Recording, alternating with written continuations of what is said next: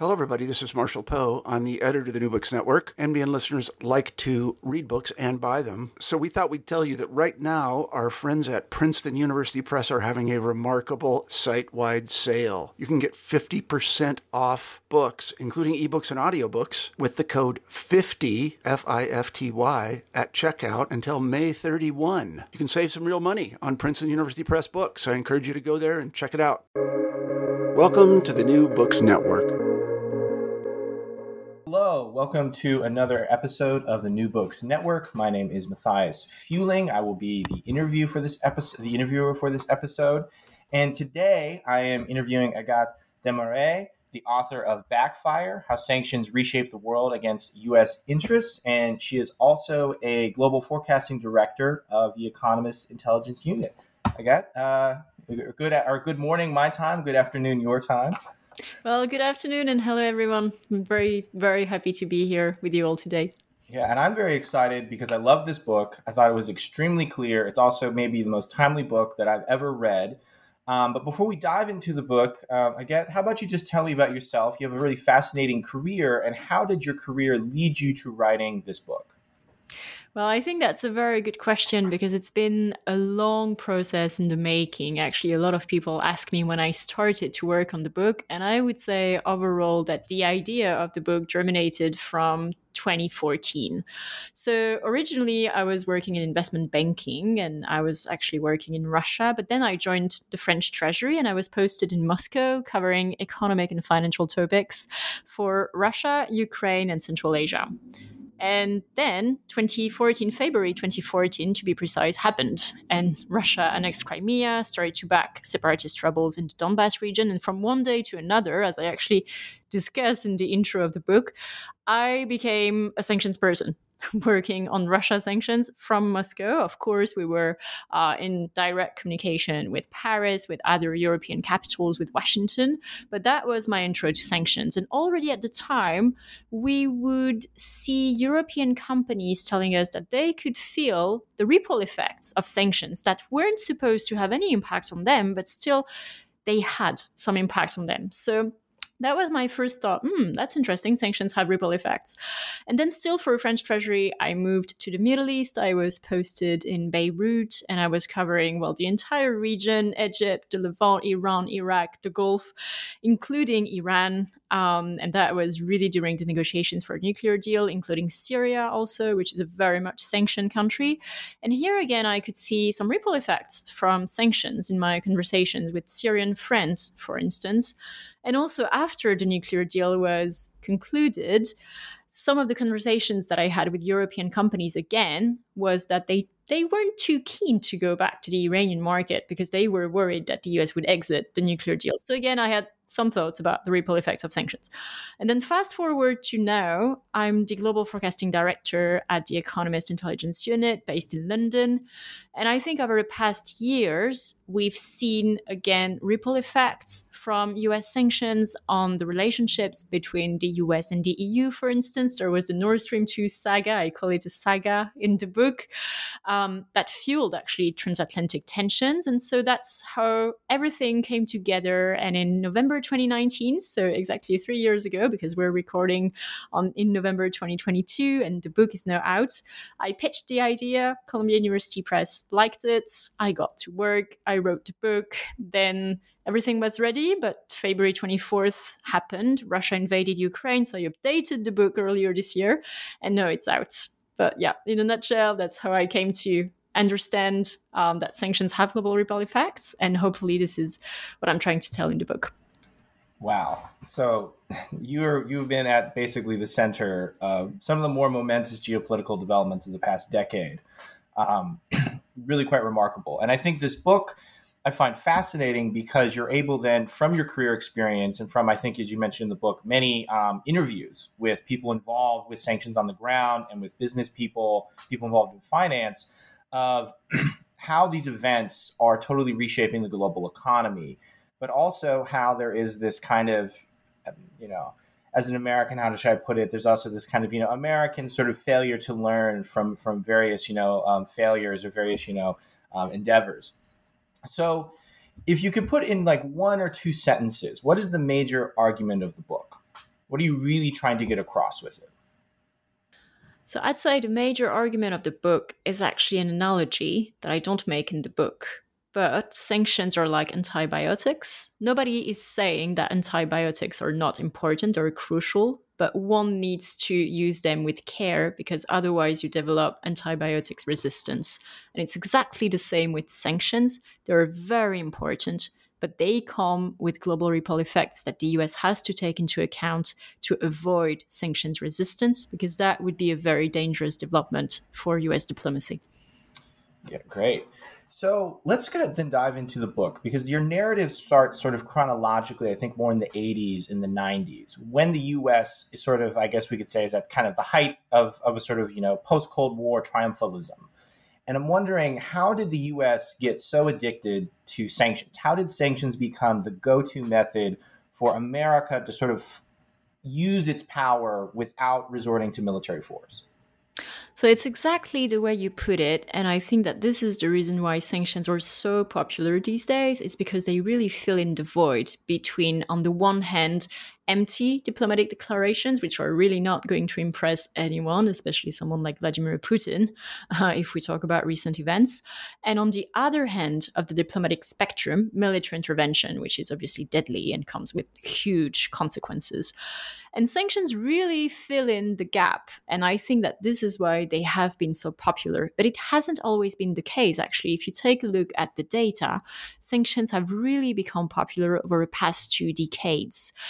Previously, in the 1960s and 70s and 80s, well, you had some sanctions, but it was mostly trade embargoes. So, for instance, against Cuba, of course, as I discuss in the book, or against North Korea. But the invention of sanctions, of modern sanctions, I actually discuss. It's a very interesting story. And it happened with North Korea. And it was the invention of financial sanctions. And the US really had a moment when the US realized that if you target financial ties between a country and the rest of the world, you can prompt some financial isolation of this country and really, really complicate the financing of its economy. And this is exactly what happened with North Korea. Shortly after 9/11, actually, the US was much more worried about the war on terror. But during the war on terror, there was this focus on the financing of terror groups. And those people who were working on sanctions had a similar reasoning. They were working on North Korea, and they actually noticed that there was a single bank called Banco Delta Asia, based in Macau, that was the sole financial conduit between North Korea on the one hand and the rest of the world on the other hand. And North Korea was processing illicit transactions like money laundering and tons of different things through this bank. And the US had a very good idea. And it was something completely new and unexpected. The US didn't have jurisdiction to impose sanctions on Banco Delta Asia, but it told the bank, you can either stop doing business with North Korea, or we will cut your access to Western financial channels and the US dollar. Take your pick. Banco Delta Asia denied that it was doing anything wrong, so the US cut the bank's access to the US dollar. And that was really the invention of financial sanctions. So it was something completely new. And then, as I discuss in the book, these sanctions were applied and refined against Iran, against Russia, and against Venezuela. But I'm sure that we will come to this bit soon. Yeah, I think in this transformation of how sanctions operate, I think is really critical to your argument, but also geopolitically, because it seems that prior to that, sanctions are much more of a kind of brute mechanism, right? They're a kind of blockade. They're a physical action where you are physically preventing the inflow of goods and services. Ergo, Cuba is kind of the classic example of this. And then from there, right, it seems Cuba is kind of the model of this older, more brute mechanism. And then, yeah, as you mentioned, North Korea becomes kind of the turning point of more sophisticated, but therefore more sort of insidious financial sanctions. Because as you point out from the book, it's not just then that like with a kind of brute blockade, you can prevent the flow of goods and services. But once you start dabbling into the financial system, that has effects across the entire global economy. But particularly in your book, as you point out, it has massive effects on European companies. And I wonder if you could kind of explain this process, because once the US starts saying, oh no, we're preventing the inflow of dollars, we're monitoring banks, what happens to all these businesses and what happens to all these entities in Europe? How do they react to that?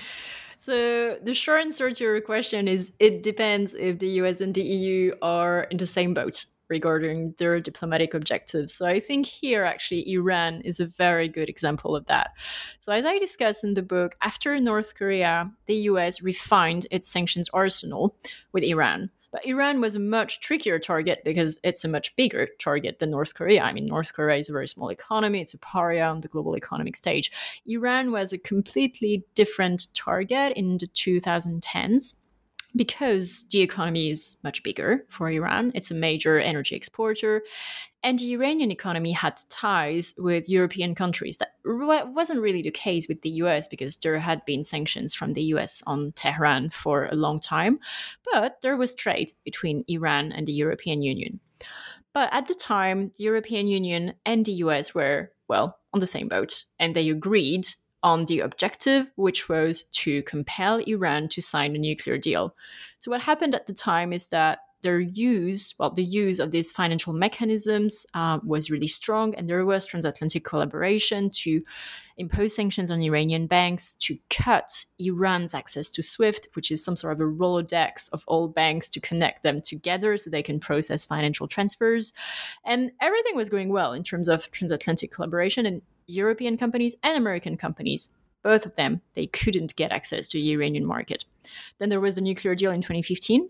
And then a few years afterwards, Trump exited the nuclear deal. And what happened, and I remember this as a former French Treasury official at the time, is that European companies were really in a very tricky position because of something that is called US secondary sanctions. So there's a lot of confusion about what a US secondary sanction is. A US secondary sanction is essentially the US telling companies around the world, American or foreign, that they need to choose between, on the one hand, the American market, and on the other hand, the market of a sanctioned country, such as Iran. It's not about telling them they cannot go to Iran. It's about telling them if you want to remain with us in the US, if you want to keep using our currency, the US dollar, then you need to make a choice. And so European companies were in a very difficult position because the EU was still in the nuclear deal, but the US wasn't, and the US was imposing secondary sanctions on Iran. So they needed to make a choice. And to be clear, they really hated it. I actually discuss in the book the case of Total, which is a French energy giant that had to ditch a multi-billion-dollar project in Iran because of these US secondary sanctions, because Total just couldn't lose access to the US dollar and the US market. But it places European companies in tricky situations when this happens. And of course, it fuels tensions between both sides of the Atlantic because the EU says, but wait, we don't tell American companies what they're supposed to do. We don't tell you that if you use the euro, you need to comply with European sanctions. That's not the case. The EU doesn't impose secondary sanctions. But still, the US does it. And so that really fuels transatlantic disputes, which in my view are dangerous because they undermine collaboration, diplomatic collaboration between the US and the EU. And that, of course, can only benefit rogue states, such as Russia, of course, for instance. Mm-hmm. Yeah, and I think this was a really important point I got from your book is also that kind of this brute method. Again, maybe blockades are brutal, but this financial sanction form also has this brute force of just cutting people off from the dollar. And sort of really kind of like America standing up and saying, well, we're the top dog. We have the global, currency, and you can use different currencies, but you'll never really be able to be successful because our currency is the biggest, it's the baddest, it's the most powerful. But that being the case, what I also found really fascinating in your book is how you lay out that how the U.S. applies sanctions and how the U.S. oversees sanctions is actually incredibly underfunded and understaffed. And is really sort of chaotic. And so I'm wondering if you could walk us through how does the U.S. actually manage sanctions? Because it's unbelievable to me that such a massive system around the world that has consequences for hundreds of billions, if not trillions of dollars, and hundreds of millions of people is just sort of run on a shoestring budget out of a closet in D.C. Well, essentially, I would say sanctions have consequences on pretty much everyone around the world. So we're really talking about billions of people. But what you say is very true, and it's part of the story that I try to tell in the book. Sanctions are popular for several reasons. The first reason is they're very, very cheap. You only need a few people to draft them. And I talk here from experience. It can happen overnight in small, crowded rooms, dark rooms. And then you have your sanctions. And then they are applied by multinationals and banks around the world. So it's actually a form of externalization of US foreign policy. And this is something that I discuss in the book. Sanctions have really fueled the emergence of compliance departments because the implementation of sanctions is down to companies, it's down to banks, because we're talking about financial sanctions.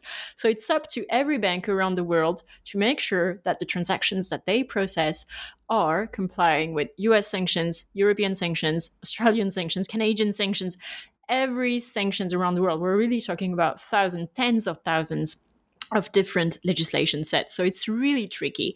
But that's one of the reasons why sanctions are so powerful also, because it's down to companies to impose them. And if they fail to do so, if they breach sanctions, then they're fined, but they're fined in billions of dollars. For instance, I recall the case of BNP Paribas, which is a big French bank, the biggest French bank in the book, and it was fined 8.9 billion US dollars for failing to comply with US sanctions. So it's really something that means that companies are extremely cautious when it comes to sanctions, a phenomenon that fuels what is called over-compliance. That is to say that if a bank sees anywhere in a financial transaction, Iran or Russia or Syria, it will prefer to say, no, sorry, I'm not doing it. Oh, but maybe it's legal, it's for humanitarian. No, sorry, I don't want to hear about it. I'm not doing it. The stakes are too high. And so that's, something that is, in my view, an interesting thing to explore, and I explore it in the book. Just to add a few more words about this, because the other reasons why sanctions are so popular, it's also because they're so very quick, very cheap, and they tend to boost the approval ratings of people who impose them. So it goes back actually to your earlier questions about how sanctions became so popular for US foreign policy. It's cheap, it's quick, it's not implemented by the US, but by companies. It works. It's powerful. We can discuss the effectiveness, but it's very powerful, and it doesn't cost the US very much. So obviously it's a recipe that something is, the US will love it, of course. Yeah, and in reading it, and on that, and just to kind of go off that point, I really feel like this turn to sanctions in U.S. foreign policy in the 90s, and then particularly financial sanctions, really matches up with kind of like neoliberalism around the world, with this idea of it's kind of the privatization of U.S. foreign policy, where the U.S. doesn't have to do much, right? It sort of externalizes the activity onto private companies, because the U.S. just says, we have the global currency, so it's up to you. You do what you want, but just know that if you don't follow what we're telling you to do, right, we're going to cut you off. And then as well, right, it also this kind of like downsizing the government, human rights, lack of military force, kind of, it provides, this, and then, domestic approval ratings. It just provides, like you said, a perfect recipe for all of these nodes in American life at the time. But as you go into the book, there are very serious consequences for sanctions, and also oftentimes very serious unintended consequences for sanctions. They're not, and probably our listeners are aware, sanctions are not a benign form of foreign policy. I'm thinking particularly of the examples of Iraq in the 90s and many other cases. And so I'm wondering if you could walk us through at some of the examples from your book of how do sanctions go wrong, or that maybe not necessarily always go wrong, but they definitely go in the way that policymakers were not intending them to go. So I think that in the book, I tell several examples of this happening. So I'm going to mention only a few. I think that sanctions can go wrong because one of their objectives is to impose economic pain on the target country so that its population is going to suffer, and its population is going to apply pressure on the government of targeted country so that it changes course. So obviously this is what happened in Iran, for instance, before the conclusion of the nuclear deal. Iran was cut off from SWIFT, the global network of banks that we discussed a few minutes ago, and that prompted an economic recession. Inflation shot up. The rial, which is the Iranian currency, sank to record low levels. And the Iranian population had a way to show its displeasure with the situation. It elected a reformist for Iranian standards in the presidential election. And Hassan Rouhani, who was the new Iranian president, well, he said, I'm going to sign a deal with Western countries, well, plus China, plus Russia, and we will get Western sanctions lifted. So that's a way that sanctions in that case worked. But I think that we need to keep in mind that to work, they impose economic pain on the population of targeted countries. And what that means is that countries can use sanctions as scapegoats. For instance, I actually wrote a piece recently for a journal of democracy explaining this. In a country that is a dictatorship where the media are completely controlled by the government, as is the case, for instance, in Russia these days, and the population doesn't have access to free media, well, the government can use sanctions as a scapegoat to explain their own economic mismanagement. This is also what's happening in Venezuela, for instance. Another thing that I discuss in the book is the fact that simply lifting sanctions is usually not enough to cancel their effects, because sanctions have deep structural impacts on the economy that they target. And I discuss the case of Iran during the coronavirus pandemic in the book. So, for instance, there was this discussion in the US, especially at the time during the COVID pandemic, should sanctions on Iran be lifted to help the Islamic regime tackle the current coronavirus pandemic. But I actually argue in the book that the impact of sanctions is so deep, especially on the Iranian economy, because it has been under sanctions for such a long time, that simply lifting sanctions cannot cancel all of their effects. And that is a problem for US diplomacy, because it means that sanctions lifting is not really appealing for targeted countries, because they know that the after effects of sanctions will last for a very long time. So these are some of the examples that I discussed in the book. And one more, of course, but I'm sure that we will go back to it. One more way that sanctions can go wrong is that they can fuel disputes between allies. So I discuss in the book the case of Nord Stream 2. So essentially, the US applied a lot of sanctions on a pipeline that was due to connect Russia to Germany, to export Russian gas to Germany. So, of course, in hindsight, it wasn't a good idea. And there were a lot of debates across Europe to say whether it was a good idea or not a good idea. Opinions were really torn, but there was a big consensus in Europe, and I think that was missed in the American debate. It was that the US was going too far by telling Europe if and how it could import more Russian gas, because Europe was saying, we're not giving the US any lessons about who you should be importing oil and gas from and how you should do it. So how do you dare doing that with us? And I think we should remember, and I discussed this story in the book, that some US senators actually even threatened to impose sanctions on German stevedores, German port stevedores, who were working in a German port that was due to be the logistical base for the Nord Stream 2 pipeline construction. So that was really one step too far, probably. And as I discuss in the book, this was probably not a great idea, because these sanctions dispute, they feel mistrust and they feel resentment between the US and the EU at a time when we need collaboration between the US and the EU precisely to tackle Russia's behavior. Great. And I remember from your book too, you have this very clear point that effectiveness of sanctions is also, the track record is not good.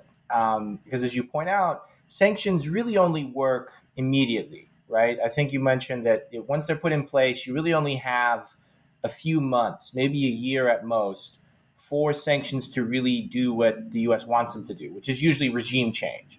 And if there is not a regime change within this very limited amount of time because of the crunch of the sanctions, it means that the government will have adapted to the new situation of the sanctions. And then from there, that just creates a new situation. It can be horrible for the people of the country. It can have all kinds of awful ripple effects, but the regime will have withstood the shock of sanctions. And so I'm wondering maybe if you can kind of discuss some examples of that, of how sanctions end up not actually creating real foreign policy changes. They don't really actually usually produce regime change, but what they produce is new structures in the global economy. So essentially, I think that this goes back to the criteria for the effectiveness of sanctions, which I discuss in the book. So to be clear, I lay out a few criteria for sanctions to be as effective as possible. In practice, I don't think that there is any sanctions case that would fit all of these criteria. But what are these criteria? So the first one is, as you've said, sanctions, they tend to work fast or never. So, for instance, I discuss in the book the case of sanctions that the US applied on Turkey in 2018. Turkey was detaining an American pastor called Andrew Branson. The US imposed sanctions on Turkey to get Mr. Branson released. It worked fast. The US lifted sanctions. Everything was good. And this actually tells us something, because when we discuss this, it's very clear that the objective of these sanctions was very narrow. It was very, very precise. You release the pastor, we will lift the sanctions. And that's exactly what happened. The problem is, in many cases, US sanctions either have regime change as an objective, and to be clear, that doesn't work, that doesn't tend to work, because dictators have no intention of giving up power. They would be signing their death warrants. And the other problem is that even if it's not stated, well, then sanctions may have very unclear objectives. So, for instance, a good example of this these days, because we're discussing the situation in Russia these days with Ukraine, there is no clear view about what it would take for Western sanctions against Russia, the latest that have been imposed. There is no clear view about what it would take for these sanctions to be lifted, which is obviously a problem for the effectiveness of sanctions, because if you're the targeted country, if we put ourselves in the shoes of these dictators, they need to know what they need to do to get sanctions lifted if sanctions are to be useful and good leverage. So I think that's another problem. So sanctions work fast or never. Sanctions that work tend to have a narrow objective. Another thing, relatedly, we have discussed this, sanctions tend to work best when they target democracies, which is obviously a problem because in most cases, you don't tend to target a democracy. When you have a problem with a democracy, you tend to work it out through diplomacy. So that's another issue. And then there are two more factors that I wanted to mention. Sanctions tend to work best when they target a partner, an economic partner, which is also one of the reasons why these sanctions in 2018 worked so well against Turkey, because the US and Turkey obviously have deep economic ties or military partners through NATO. So the sanctions were really a problem for Turkey. But when you're a country that has zero ties with the US, okay, you're cutting our trade and financial ties to the US, but we have none. So, well, okay, that's not really a problem. And finally, the latest factor is that multilateral sanctions tend to work best. I actually discussed the Libya case in the book, which I thought was very interesting, because in the 1980s, the US first imposed sanctions unilaterally against Libya, against the regime of Muammar Gaddafi, which was sponsoring terror and doing many other things. But first, the US went it alone, and it didn't work. And a few years afterwards, when Gaddafi bombed 2 passenger jets, then there was international consensus that the UN, well, under the aegis of the UN, all countries around the world would impose sanctions against Libya. And these sanctions worked. The unilateral US sanctions failed, but the multilateral sanctions worked, and Gaddafi actually promised not to wage terror attacks anymore. He stayed true to his word. There was a dismantlement of, weapons arsenal in Libya under the supervision of the UN. And so these sanctions worked. But if you take a look at all of these criteria, that's a problem, because in many cases, we can think even before sanctions are imposed that they're not going to meet this criteria, which is obviously a bit of a problem. I'm sure we'll go back to the Russia case. I should say here, there's one caveat that I want to mention. I'm not sure this framework can be applied to the latest sanctions against Russia because they're so specific and so massive. Okay, great. Okay, so there's a lot to unpack here. I'm thinking maybe then to try and tackle some of the stuff I want to ask you about is we can move it into the contemporary, much more of the contemporary sphere, particularly the rise of Europe and the rise of China. And kind of the ironies is that in the 80s and the 90s and the 2000s, a major element of American foreign policy was encouraging economic growth. We're seeing the rise of the European Union as a power. It's sort of dismantling the structures of the Cold War. There's new prosperity in Europe. The relationship with China is mutually beneficial, right? Increased trading ties. It's totally changing the structure of the global economy. But the irony is that at the same time that the U.S. is promoting, or at least, is in some ways overseeing this economic growth globally, particularly Europe and China, that's undermining the capacity of the U.S. to implement sanctions. Because with these two new blocks of Europe and China, increasingly they have their own, foreign policy objectives, but also they increasingly have their own currencies, and they have massive global reach. And increasingly, even though, of course, the dollar is still top dog, so to speak, that may not always be the case. The U.S. now has to really think, what is the consequence of a sanctions, for example, in our relationship with trade, and what is the status of the yuan or the renminbi? What is the status of the euro? And what happens when these currencies start to come to blows, essentially? And so I'm wondering if we can talk about moving on to other parts of your book, where you discuss how increasingly in response to sanctions, there are developing new sort of almost currency unions or new ways of currency operations to get around the dollar. And that ultimately is undermining the global power of the dollar, because if people aren't using it, that has no power. So I'm wondering if we can kind of discuss how is this process working, and what are the ways that, like, say, for example, China or Europe or even Russia are finding ways around the dollar to try and skirt sanctions? Yeah, so I think that you phrased the question very, very well. So I won't repeat everything that you've said, which is part of the answer to the question. But in a nutshell, the effectiveness and the powerfulness of US sanctions nowadays really rests on US financial supremacy, on the US dollar, and on the fact that no bank around the world would be willing to take the risk to be cut off from the US dollar and from American financial channels. That would be a death warrant for these banks. But as we discussed, and it was about 30 minutes ago at the very start of this podcast, sanctions have become so common, I would argue, that there is resistance against sanctions. And I think that this is to be expected, because these days sanctions target tens of thousands of individuals and companies.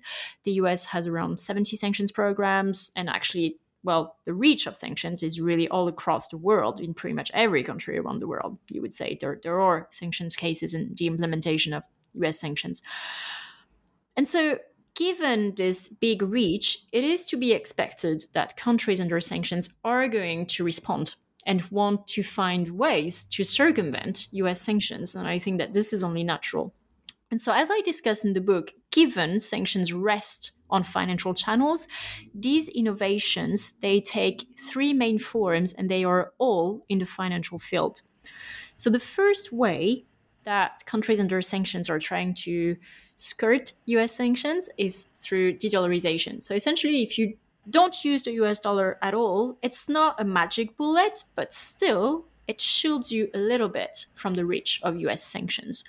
And so there is a trend that I actually discuss in the book. Since 2020, Russia and China, the bilateral trade of these two countries between Moscow and Beijing, it's mostly denominated either in Russian ruble or in Chinese renminbi. And I think that this went unnoticed. And of course, it's not random. This was a decision taken by the Shanghai Cooperation Organization, which is also seldom making headlines in Western countries, but it's an organization that unites China and India and Russia and Pakistan and some other countries. So it's fairly big. And these countries have made the de-dollarization of their bilateral trade, their exchanges, a top priority. And it's really not surprising, because they're really trying to shield their economies, to vaccinate their economies from sanctions. So de-dollarization, that's the first thing. De-dollarization can take other forms, by the way. For instance, if the reserves of your central bank aren't in US dollar anymore, well, the US cannot freeze them. So that's also of use if you're a sanctioned country. The second tool is alternatives to SWIFT. We've discussed SWIFT a number of times already in this podcast. I'm sure that listeners will have understood that SWIFT is really quite crucial. It's based in Belgium, but the US really has leverage over SWIFT because SWIFT needs to have access to American financial channels and to the US dollar, because otherwise SWIFT would be of no use. So if there is US pressure on SWIFT, SWIFT really has to comply. And actually, a number of countries, and they are led by China, are developing financial mechanisms that would be alternatives to SWIFT. And China's alternative is called CIPS. So at this point in the conversation, usually experts reply, yes, but CIPS is much, much smaller. Absolutely. In 1 year, CIPS turnover is equivalent to SWIFT's turnover in 3 days. So essentially, it's 100 times smaller. But China doesn't really care because 1,300 banks all around the world, all the major banks, including the American ones, are connected to CIPS. And what China really wants is not to have the biggest alternative to SWIFT. It doesn't care.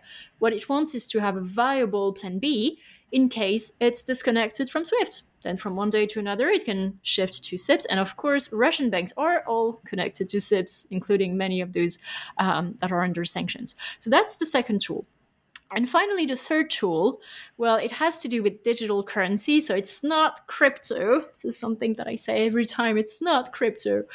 Digital currencies are exactly that. It's a digital thing that is issued by the central bank of a given country, and these currencies are stored on the wallets of the citizens of this country. And actually, that's also an under-noticed trend, but in China, 300 million, maybe 400 million by now, Chinese use a digital currency every day to do their purchases, to exchange money, to pay their bills. Actually, when you take a look at the Beijing 2022 Winter Olympics, the only way that people could pay was with a Visa payments card or the digital renminbi. So that's quite significant.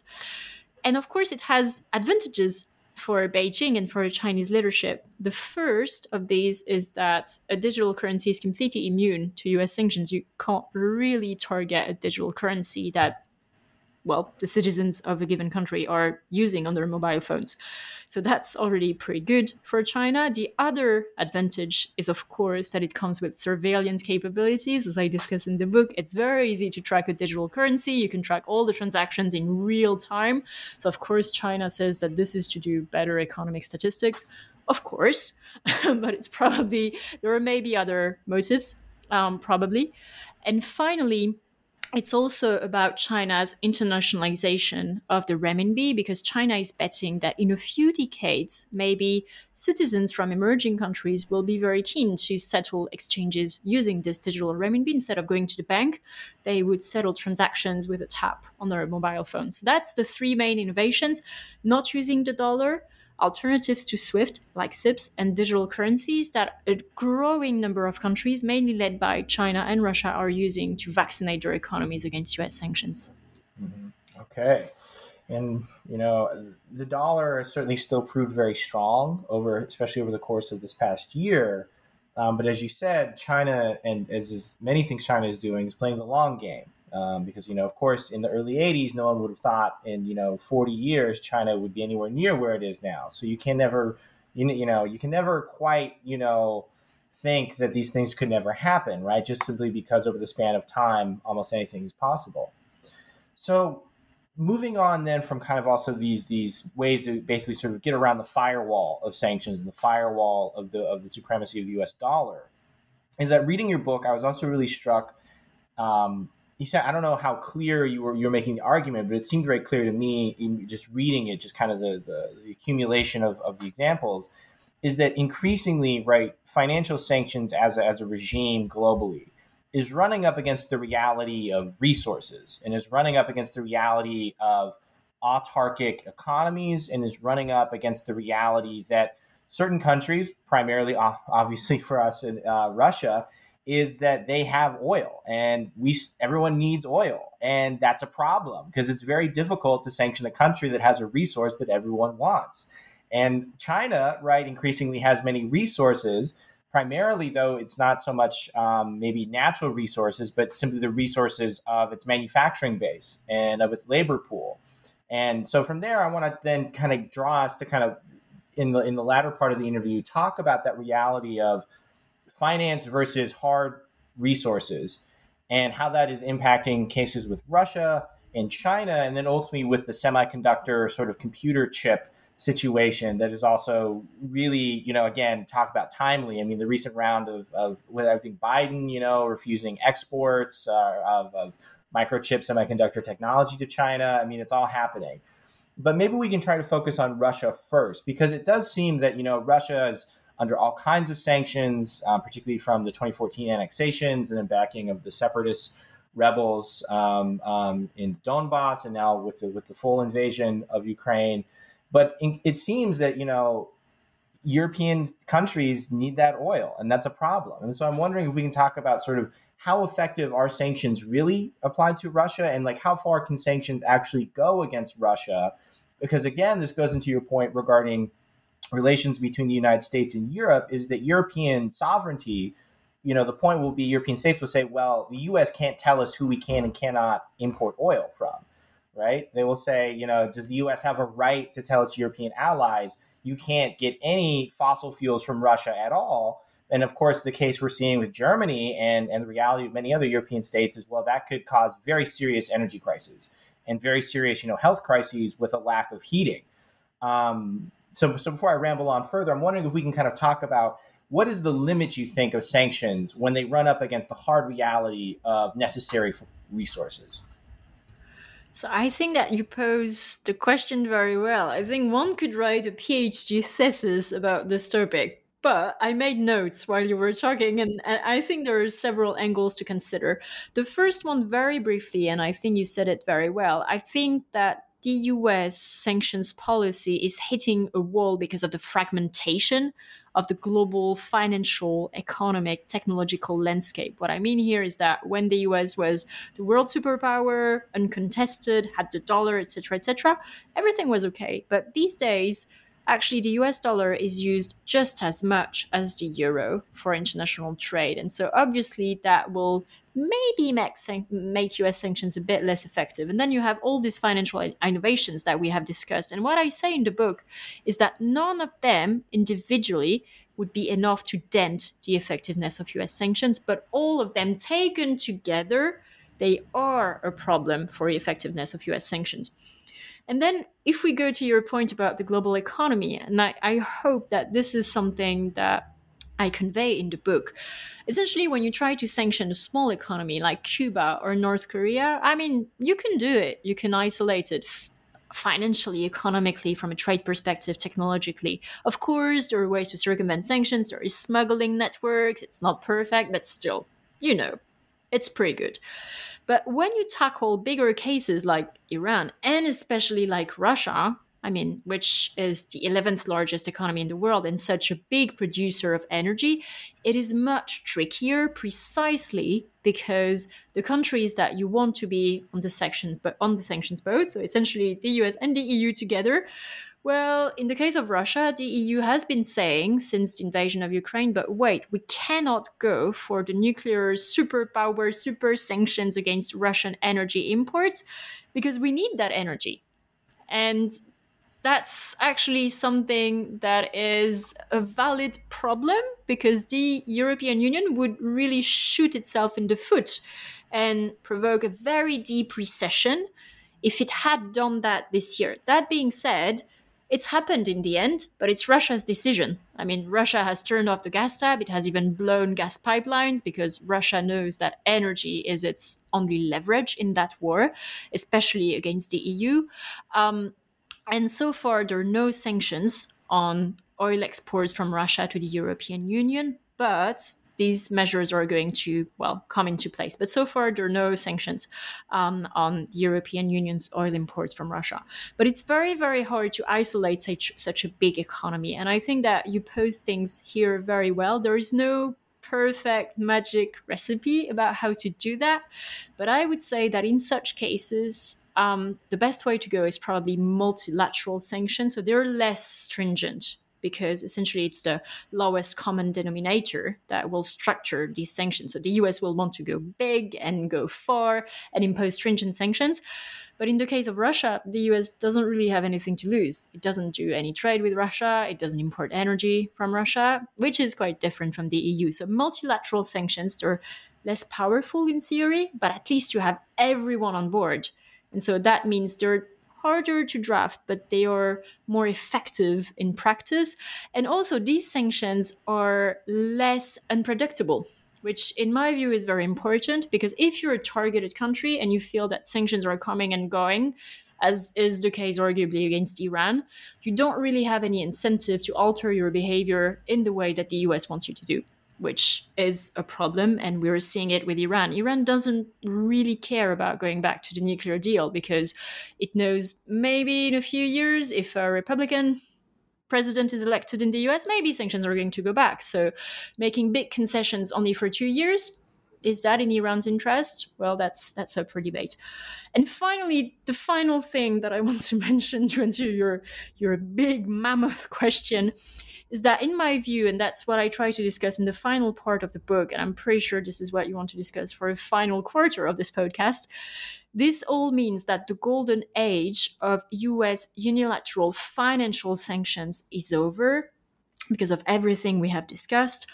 And in my view, the sanctions are tomorrow will target technology and especially semiconductors, and that's exactly what we're saying with the latest movements from the US to really restrict China's ability to get access to US semiconductor technology. And I'm sure that here you will have a question for me, so I won't say more. Yeah, no, the perfect sort of concluding stage here, because I think it's this sort of this twisted logic of how globalization, which the US promotes for its business interests, undermines the capacity of sanctions to be effective. Because with globalization, technology is everywhere, and intellectual property rights are everywhere, and manufacturing is everywhere. And if the US tries to do financial sanctions, it can kind of gum up the entire global economy in a way that ultimately is very bad for the US. But as of now, the one major leverage point that the US has against China, as we've seen, is semiconductor manufacturing technology. And basically the entire sort of like intellectual property rights behind how to make them as well. And I'm sure we can go into this in more detail, but my understanding from your book is that obviously China, as an up-and-coming power, particularly if it's trying to do digital currencies, it's trying to create a whole new currency, union. It's trying to basically do its whole kind of, global development program, particularly in Africa and Central Asia. Well, it obviously needs electronic technology. It needs semiconductors to make that happen. And yet it itself does not quite have the technological base to make them on its own yet.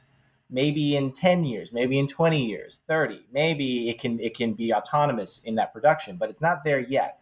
But the US is even with offshoring and everything, one resource base of technology it still retains a monopoly over is semiconductor production and semiconductor knowledge and technology, which, of course, obviously a lot of that has to do with exporting production to Taiwan and everything.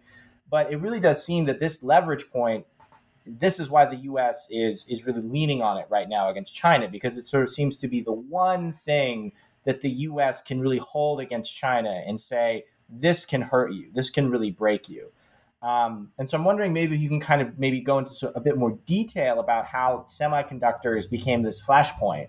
But then also this question of technology and intellectual property, which is very different, I think, from the question of hard resources like fossil fuels in the case of Russia, because, the U.S. is a major, educational superpower. It is a major technological hub, Silicon Valley.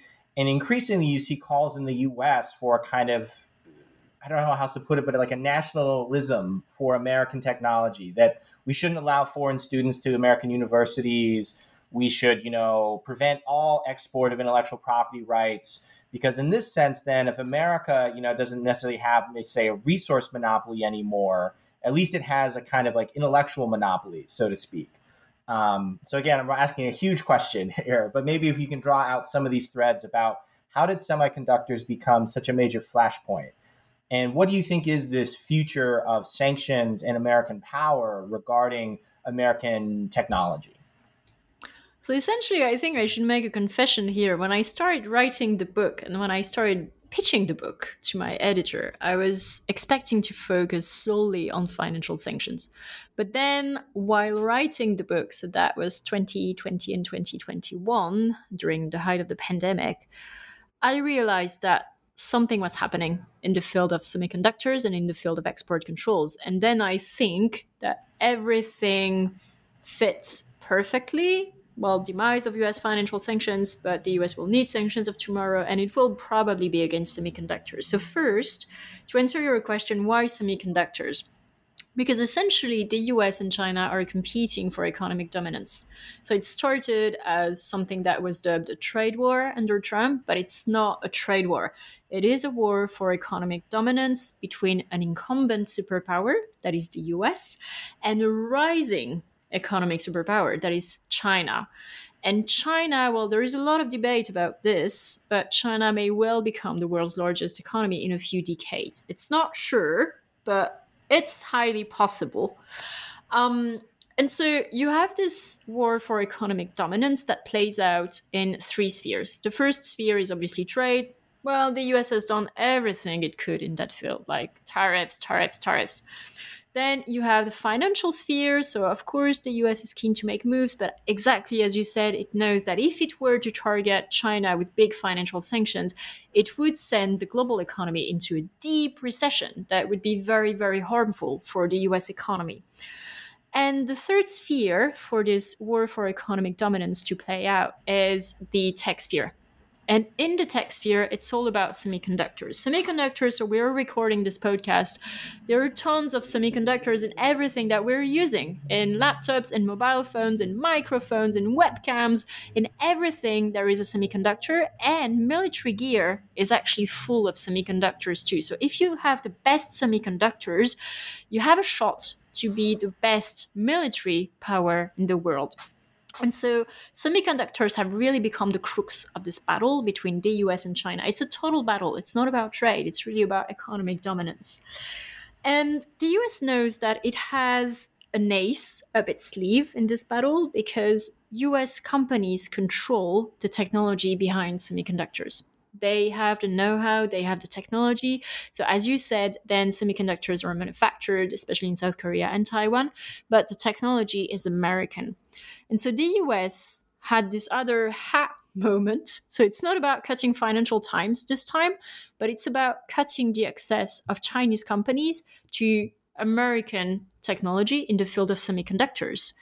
And actually, it's not a new thing to do export controls. These date back to, well, the time of the Cold War, when the US was restricting the access of the Soviet Union to what was called dual-use technology, that is to say, technology that can be used for both civilian and military purposes.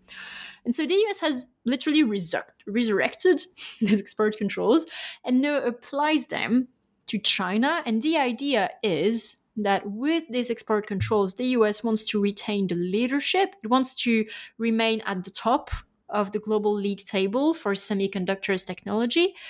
The idea is that China will struggle to catch up. China will catch up, but slowly at a time when the US will still continue to advance.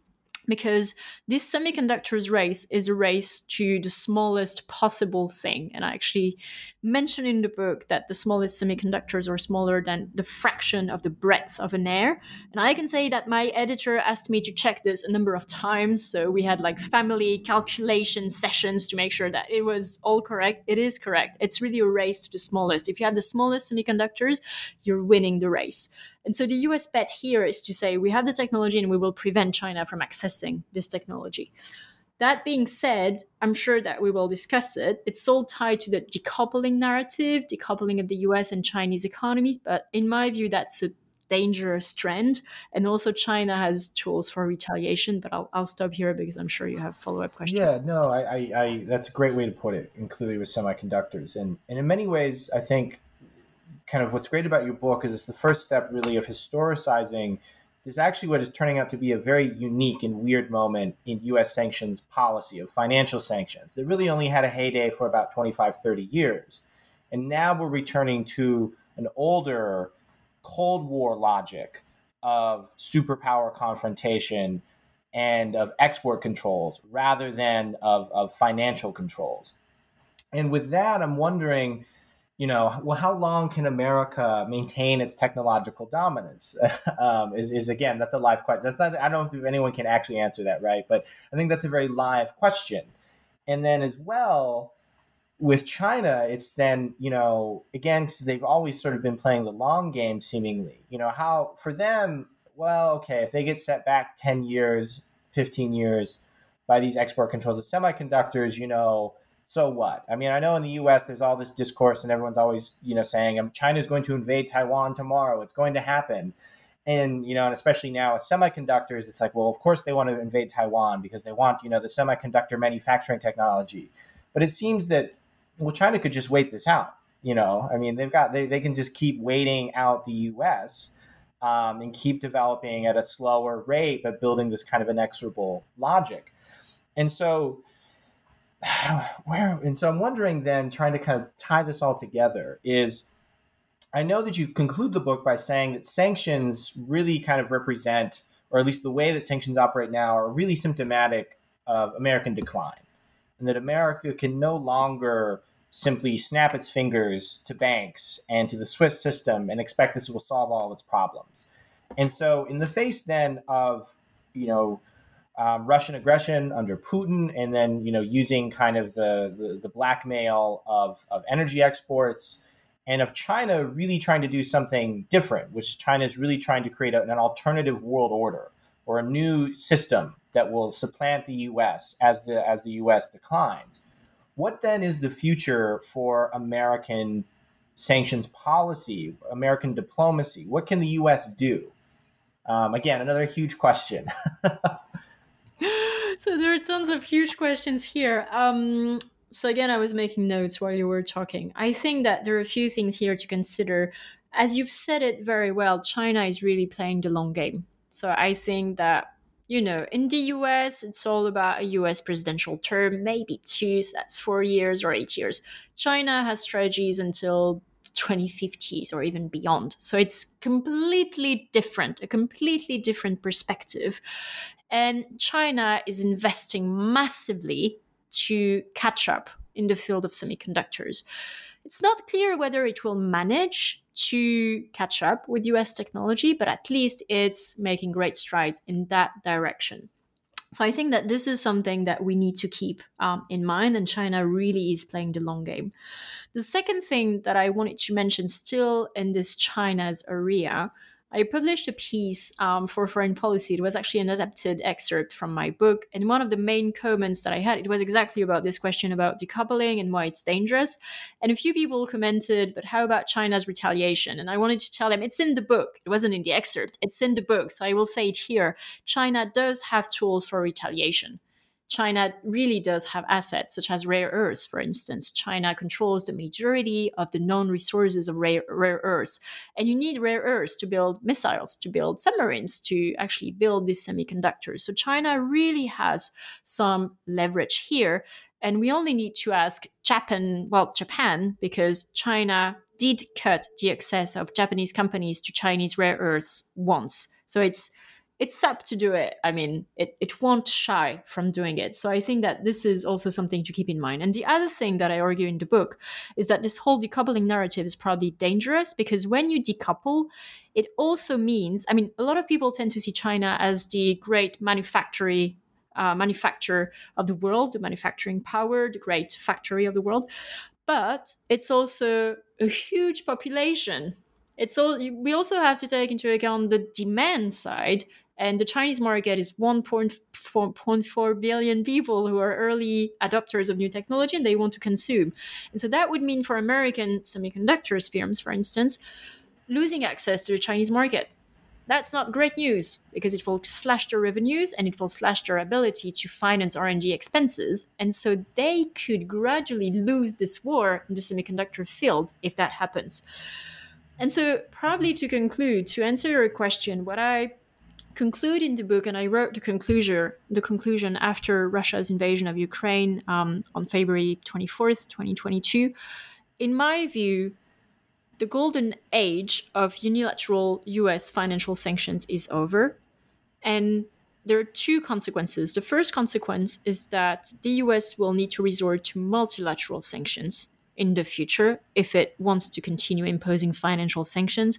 These are far harder to draft, but they are far harder to circumvent, and you have all allies on board. And even China wouldn't be able to afford losing access and losing economic ties to both the US and the EU at the same time. Even for China, that would be too big. So I think that multilateral sanctions are the sanctions of the future. But that means collaboration between the US and the EU. We've seen quite a lot of collaboration since Russia's invasion of Ukraine. But the backdrop on sanctions and the history of transatlantic unity on sanctions isn't that good if we take a look at the bigger picture. So I think that this will require efforts on both sides, probably, to collaborate together. And the second thing is that the sanctions of tomorrow are probably going to be these export controls, this resurrection of export controls, as I put it a few minutes ago, because the battles of tomorrow will be fought in the technology sector because of the digitalization of tomorrow's economies, because, well, weapons, they carry semiconductors. And so the battles of tomorrow will be waged in the tech war. And finally, something that I mentioned in the book is that, in my view, the key question will be in this fragmented economic, financial, and technological landscape, where will emerging countries side? And that's the key question, because we know where the US and the EU will be and other Western powers. We know where China will be, but we do not yet know where countries in Latin America and Africa and the rest of Asia will be. We do not know who they will side for. And essentially, they will be up for grabs at a time when Western influence in emerging economies, especially in Africa for European powers, is declining. And in my view, that's a dangerous trend. China and Russia are very keen to win market shares. I use here in economic terms, but it's not about doing more trade. It's about winning hearts and minds and being present on the ground.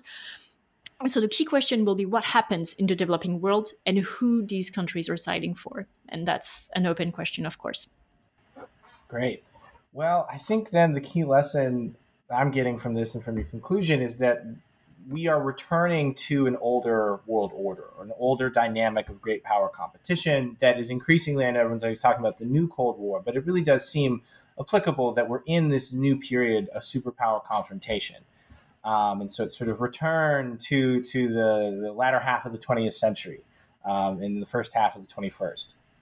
Well, just to our listeners, again, I cannot recommend this book enough. It is Backfire: How Sanctions Reshape the World Against U.S. Interests.